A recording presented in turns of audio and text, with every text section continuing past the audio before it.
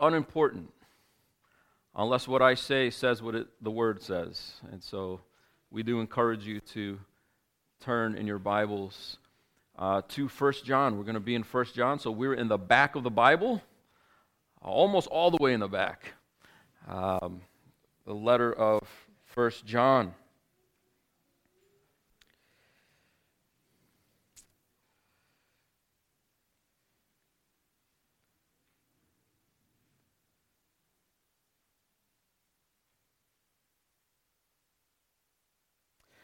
I'll admit that when I choose books of the Bible to preach through, it's not as spiritual as you might think. It's not like the Lord gives me a word, hey, it's got to be 1 John. It's not like I take a survey and I go, where are you at? Where are you at right now? Where are you at? What are you thinking? What are you struggling with? 1 John. Don't really do that. I do think about the congregation, needs, what's going on, where have we been, what haven't we covered yet, and things like that. But I don't know that even if I took a survey, that we all would really be able to reflect what we really need at any given time. As a preacher, sometimes I'm preparing a passage and I'm like, I think we know this already. I think we already know this. But then you find out about somebody who walks away from the faith. Did they really know it? Find out about somebody struggling and having questions about Christianity, and you're like, those questions are Christianity 101, brother. Doubting it now? I think oftentimes we see the struggles that we have in life as disconnected from the basics of the faith. In other words, we learn things about God, we learn things about Christianity, and then we kind of move on from them into other things. And those basics that collect dust, oftentimes that's to our detriment. And that can hurt us. 1 John is a challenging book to preach for several reasons. But one of those is it's just very basic. I don't think we're going to be completely blown away. Probably most of us. We're not going to encounter verses that just shock us. Oh, I had no idea that was there. It's a familiar book. If you've ever read the Gospel of John, it very much recaps what you've already learned in the Gospel of John. It's also very cyclical. He has a few themes, and he just returns to them over and over and over again. So if I'm a little repetitive through the series, I'm just trying to walk with John, right, in his letter. He keeps cycling back to things. Tradition has it, I don't know if it's true, it's not from Scripture, but tradition has it that in his older years, the last surviving apostle, John would show up to church, and all he would be able to mutter in his frail, weak state as an old, battered man was, little children love one another. And somebody asks you, why do you always say that? You never say anything else. That's all you say. He says, because if you've got that, you've got everything. I don't know if that story's true, but when you read the letter, he says certain things over and over and over again. And it's relevant to you. It's important to you for you to hear this message. But it's not an important message if it's not a real message. If I stood up here and just opened up Lord of the Rings and just let's read a passage today. Today they're going to hike the mountain. The mountain pass. Or if we opened up C.S. Lewis or something, The Magician's Nephew, just let's read a chapter. It could be real, it couldn't be real. The only thing that matters is how you feel about it, right? But what Scripture makes clear is if it's not real, that doesn't really provide any hope for you at all. And so John, one thing I love about this letter, he doesn't have a greeting. He doesn't say who it's to, who it's by, who it's from, where he's at, his situation. He just gets right to it. Let's read the first 4 verses. That which was from the beginning, which we have heard, which we have seen with our eyes, which we looked upon and have touched with our hands concerning the word of life. The life was made manifest, and we have seen it and testified to it and proclaimed to you the eternal life which was with the Father and was made manifest to us. That which we have seen and heard, we proclaim also to you, so that you too may have fellowship with us. And indeed, our fellowship is with the Father and with His Son, Jesus Christ. and we are writing these things so that our joy may be complete. You feel like you have complete joy this morning? When you feel lack of joy, what do you really turn to? What's at the bedrock? What really provides joy in your life? It sounds so sort of religious to say, well, my joy is in the Lord, but does that bite into reality for you? Does it change how you wake up? Does it change how you handle disappointments? Does it change how you think about matters of life and death, disease, politics? Well, if it's not real to you, then the joy won't be real. Look at how he emphasizes, just in the first 3 verses, how real this is. That which was from the beginning is Jesus, who is the life, right? At the end of verse 1, concerning a message about this life, the word or the speech about this life. Who is this life who is from the beginning? Who is this life who's been made manifest? Who is this life who is with the Father? Who's this life that's been made manifest to the apostles that now they proclaim? Well, at the end of verse 3, it's his Son, Jesus Christ. Jesus said in John 14:6, I'm the way, the truth, and the life. I'm the life. And so John is saying, we've seen this life. You know, this is not a man who said he got gold plates handed to him on the top of a mountain, came down and was like, trust me, they're gold plates. Where are the gold plates? I don't know, I lost them. Or whatever the story is, right? We've seen him with our eyes, verse 1. We looked upon him. We touched him with our hands. We've heard him, the beginning of verse 1. That's how the life was made manifest. It wasn't in a dream. It wasn't a vision. It wasn't a hallucination. Jesus was a real person, walking, talking, eating, having conversations. And all of their senses beheld him. They heard him talk. They saw him with their eyes. They touched him. Jesus was made manifest to them, meaning Jesus is real. And we've seen it, verse 2. We've seen it, and we testify to you something we've seen. We testify to you something that is real. We proclaim something real to you. Again, at the end of verse 2, he was made manifest to us, so that what we've seen and heard we proclaim to you. Why is it so important that the apostle proclaims something that is true, that is real? Why is that so important? Because if it's not real, then you can't have fellowship with God. That's why he says, that which we have seen and heard we proclaim to you also, so that you too may have fellowship with us. Not just a Christian fellowship, not just a fellowship where you come and show up and become a part of a group, but that fellowship indeed is with the Father and with his Son, Jesus Christ. That's not to leave out the Holy Spirit, but I think he's channeling John 17, where Jesus is praying to the Father, and Jesus is basically saying in that prayer, Father, this unity that we have, I pray that others, those who believe, will enjoy unity with us the way we enjoy unity with each other. So, if this message is real, then you too can have real fellowship with God. The message isn't real, then there is no fellowship to be had. But it is real. He emphasizes over and over, this is real, and so you can have real fellowship with God. What's the big deal with having fellowship with God? Well, the big deal is that if you don't have fellowship with God, you'll never have complete joy. I mean, if you're in here this morning and you're like, when is this going to get relevant? Do you have perfect joy? Then it's relevant. Because the answer isn't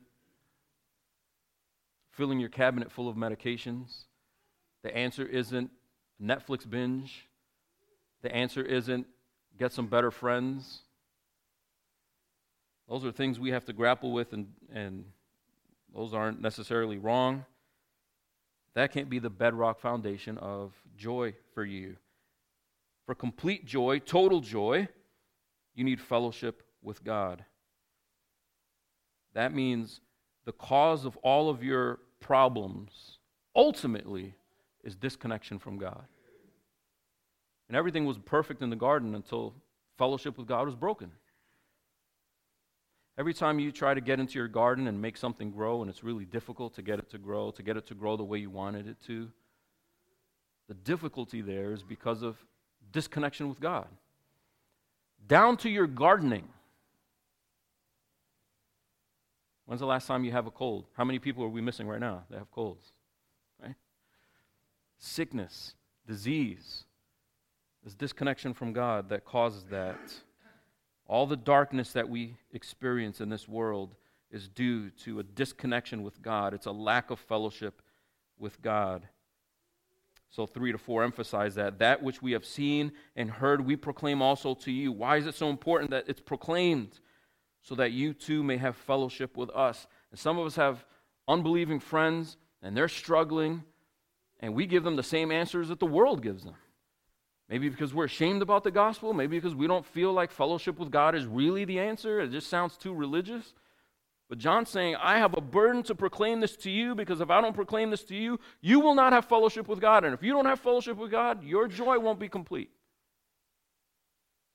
So when he says our joy, your joy, some translations say your joy, it can go either way. I think it's both.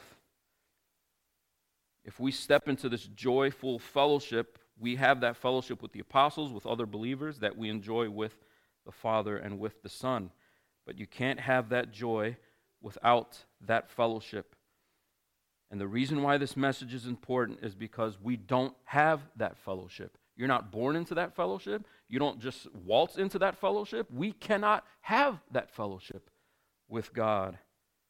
And so he says in verse 5, this is the message we have heard from him and proclaimed to you. Here's the message. God is light, and in him there is no darkness at all. He is pure light, and there is no darkness in him. In verse 6, if we say we have fellowship with him, I'm a Christian. While we walk in darkness, we're liars. We lie and we don't practice the truth.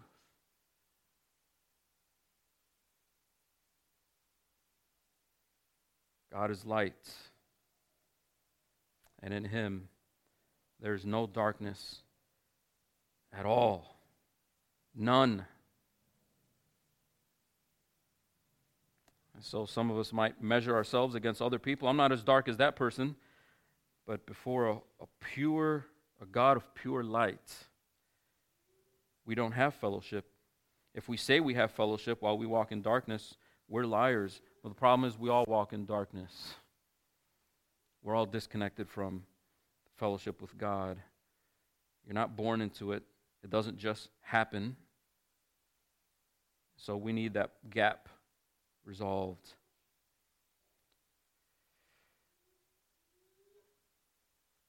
All the darkness we experience in this world is because of a lack of fellowship with God. And we need to accomplish that fellowship. We need that fellowship to have joy. And there's only one way to have it. Verse 7. But if we walk in the light, as he is in the light, we have fellowship with one another. Well, how in the world do you do that? How in the world can you walk in the light? Well, the blood of Jesus, his Son, cleanses us from all sin. If we say we have no sin, we deceive ourselves. He returns to that, and the truth is not in us. If we confess our sins, he is faithful and just to forgive us our sins and to cleanse us from all unrighteousness. If we say we have not sinned, we make him a liar, and his word is not in us. So he keeps going back and forth between the need to confess that we're not in light, that we are in darkness, that we do sin, and then the promise that he is able to cleanse us from the sin that we have. So we can have fellowship with God through the work of Christ. It's what Christ accomplishes through his blood. You see it there in verse 7. If we walk in light, if we walk in the light as God is in the light, we have fellowship with one another, so we can have that fellowship. And the blood of Jesus, his Son, cleanses us from all sin. Why the blood of Jesus? Well, because blood means life, and his life was spilled out, so now you can have life. It's a substitution. It takes care of that punishment, that condemnation for our walking in the darkness, and it's through that blood that we have fellowship with the Father. Now, here's what's key and what I want to spend a few moments on. If the doorway to fellowship with God is blood, stepping through the doorway is confession.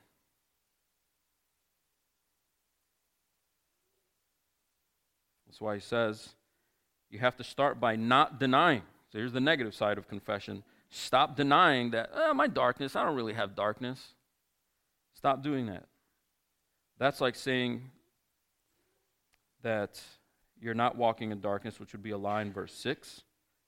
Then he says in verse 8, if we say we have no sin, we deceive ourselves, and the truth is not in us. Now, some people you'll meet, and they'll tell you straight to your face, no, I don't think I have sin.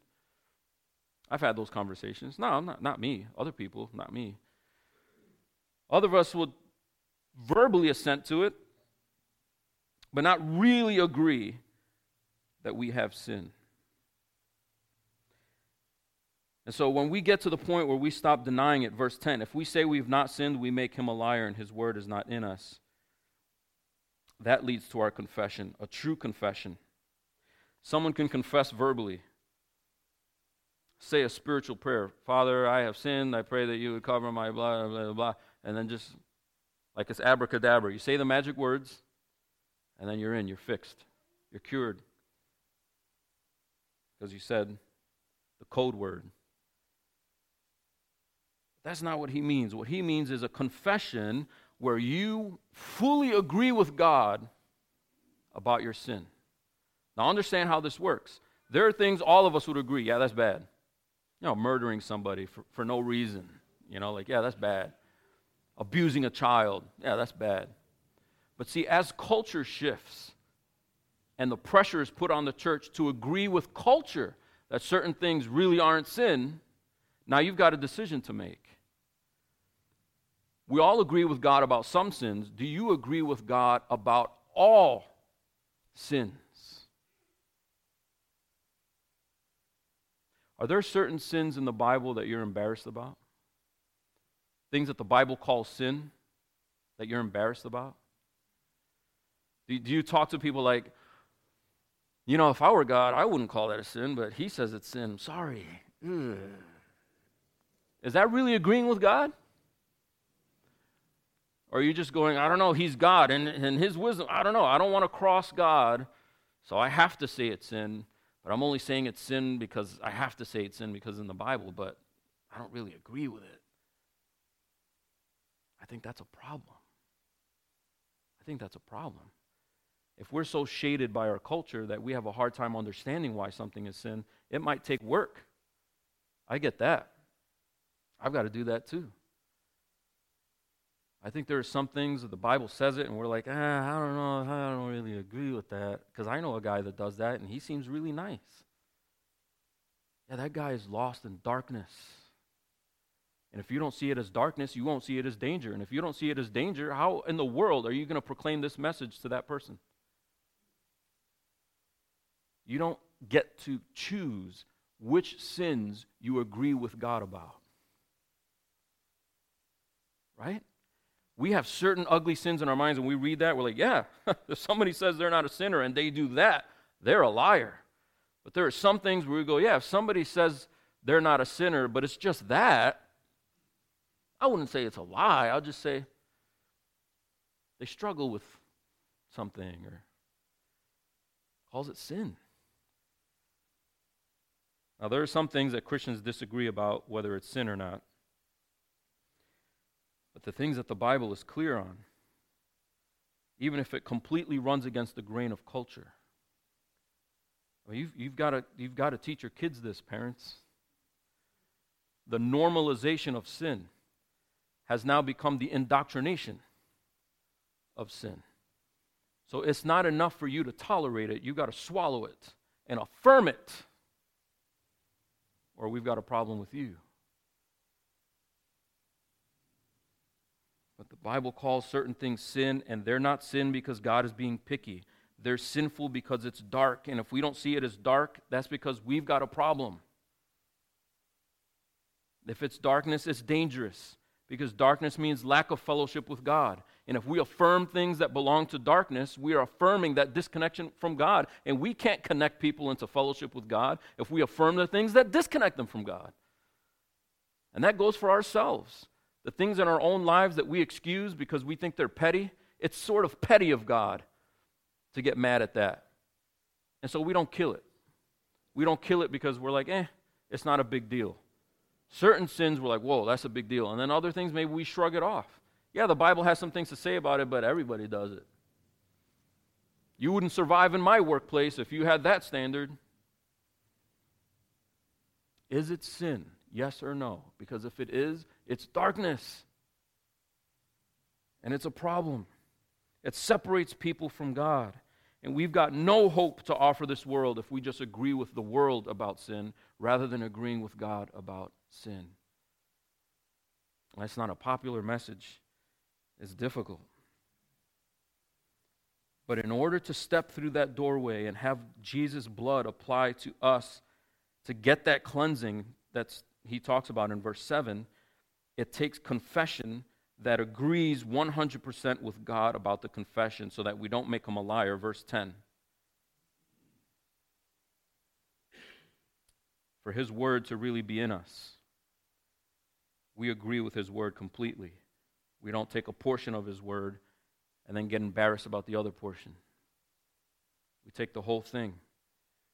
And even if we don't understand it, we understand it's beautiful. I just haven't quite seen the beauty in it yet. I'm so marred. I'm so used to the darkness. I don't see the beauty of the light in that truth. So if the doorway to fellowship with God is the blood of Jesus Christ, stepping through that doorway is not just a verbal confession. It's not just saying magic words. It's not even getting dunked in water. I have to admit, there's some people I've dunked in the water, and then the life on the other side of that baptism doesn't match up. Why? Because the water doesn't save you. That's why. It's not magic water. We didn't do anything to it. We poured it from the sink. It's what it represents, an inner life change. An inner life change that can only happen with real confession. And real confession means that as you discover the Bible calls things sin, you agree with God about those things. The things that break God's heart, break your heart. The things that anger God, anger you. The things that are an abhorrence to God are an abhorrence to you. Not some of them, all of them. And when culture puts you in a corner to choose between them, you choose God's word. You choose God's word. I was watching a debate between someone who was against so-called homosexual marriage and then someone who was for it. The someone who was against so-called homosexual marriage was asked, "What's the problem?" And to my disappointment, he couldn't name what the problem was except God says it's sin. That's it. It's not very hard to poke around and do light Google-level research to find out the detrimental effects of the homosexual lifestyle. Go look it up. You don't need to be a Christian to see it. Disease, death, suicide, depression, the inability to remain monogamous. Go look it up yourself. It's not like it's from Christian resources. In other words, the things that God says are bad aren't just arbitrarily bad. It's darkness that corrupts and destroys. All of it does. All of it does. Culture will tell you just got to let people be. And as you see where culture goes, culture can't even agree with itself. The whole transgender movement, gay people resent that. They resent the transgender movement. Because now, if a little child feels effeminate, rather than affirming, one group wants to affirm gayness in the child, the other group wants to affirm, no, not gayness, right gender in the wrong body. Well, if you feel effeminate and you're in a boy's body, the transgenders are going to claim one thing to do about it. Take them to the surgery room. But the gay group goes, no, not surgery. Same-sex attraction, which you can't have if the person's actually a boy or a girl. As the crazier it gets, the less agreement there is between those that want to tolerate everything. If you tolerate everything, you're going to come to a point where you realize there's some contradictions here. We have a message of hope. And the message is not accommodation to the darkness. The message is accommodation to the light. Well, how do we accommodate to the light? Well, it's not through legislation. It's not through legislation. It's not by having the right person in office. It's by introducing people to this message that we're supposed to proclaim, this message of the Word, this message of life, the life that was made manifest. Why was he made manifest in the flesh? So that you can see him and touch him and behold him in front of you. Why was he here manifested in the flesh? So that he could spill blood. That's why. And it's through his blood that we have any hope whatsoever. It's interesting. This is an often quoted verse. I'm not sure if this has ever struck you before. When he says in verse 9, if we confess our sins, and I just want to reiterate, it's not just writing something down on a prayer card. It's a complete, total agreement with God about our sins. But if we confess like that kind of confession that's driven by faith, then what does God do? Well, he forgives us our sins and he cleanses us from all unrighteousness. How much of the unrighteousness does he cleanse? All of it. Wow. But what I want you to notice is the kind of God that accomplishes that. What is God like such that he'll forgive and cleanse? He's faithful and just. Have you ever noticed that? He's faithful and just. When I've memorized that verse, I've kind of rushed past it. He's faithful and just to forgive us our sins and cleanse us from all unrighteousness. The emphasis falls on what he offers you, right? But the kind of God that offers it, that's interesting. He's faithful and just, and that's why he can cleanse. Well, what does that mean? Well, it means he's faithful to his covenant promises. He's promised this arrangement with Christ, and he's not going to back off on the promise. As you read through the Bible, he makes covenant promises, and he fulfills those promises to his covenant people. Why just? Faithful and just. It almost seems unjust, doesn't it? Somebody sinned, and God just cleanses it like it didn't happen. Well, that's not what it means. That would be unjust. Wickedness has to be paid for. Darkness has to be paid for. But the reason why God is just to forgive and just to cleanse is because Jesus' blood paid for it, and it would be unjust of God to not give what's been paid for.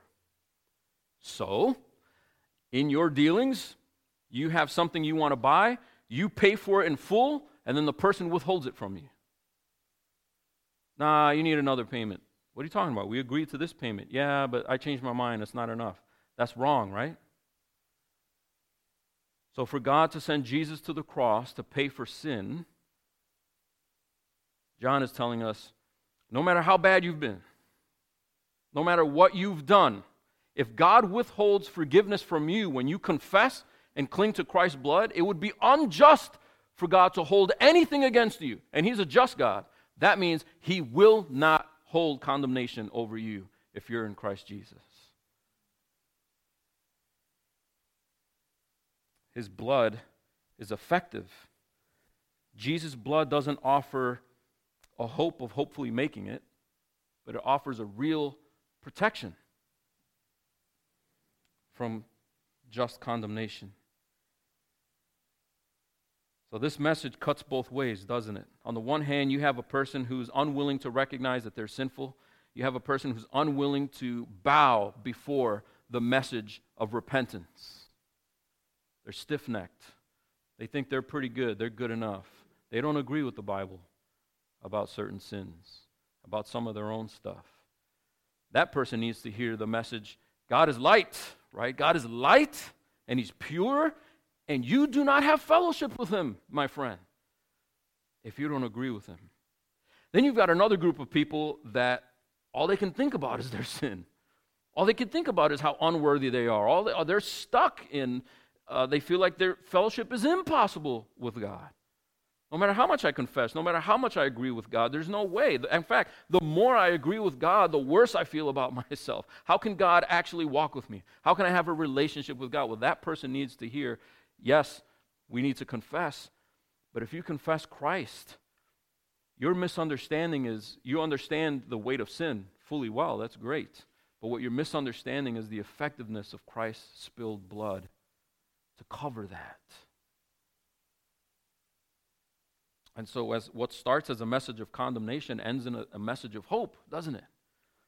So that when we try to convince our neighbors, our friends, our kids, our families, ourselves of sin, it's not to stay stuck under the weight of sin, but that is the only way to truly confess what we're supposed to confess.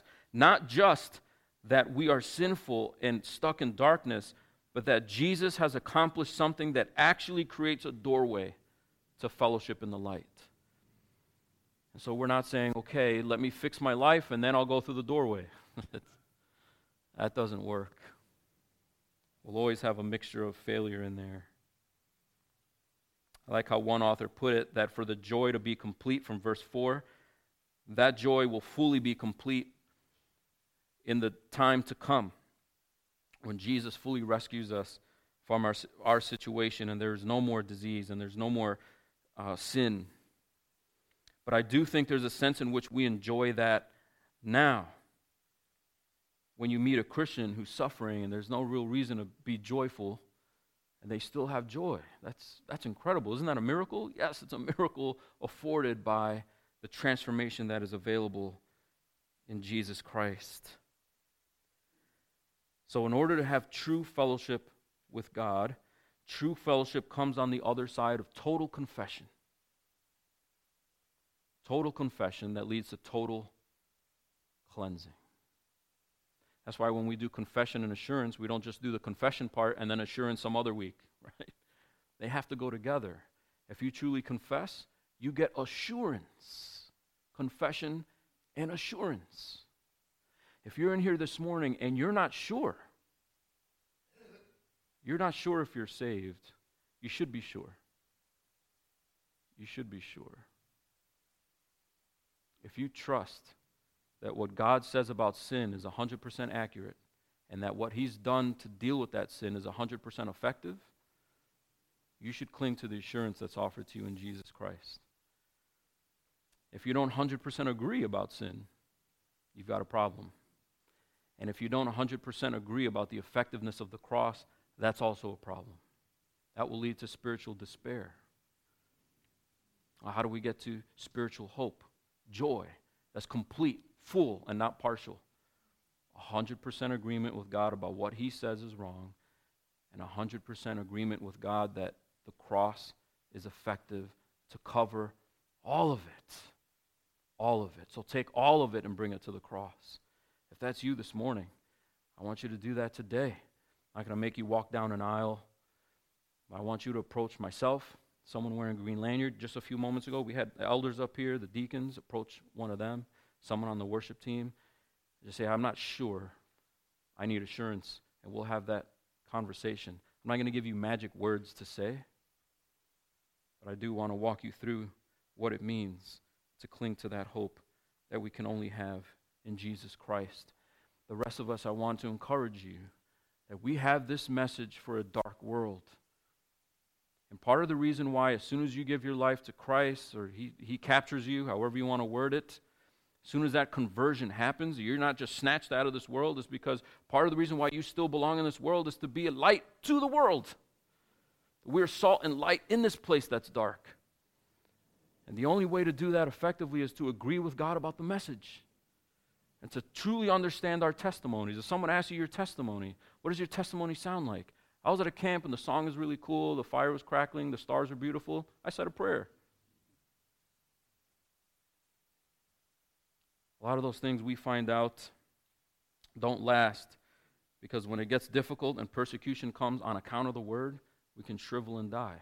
The only way you survive as a Christian is 100% agreement with God about sin and 100% agreement with God about the effectiveness of the atonement that covers all sin. Let's pray.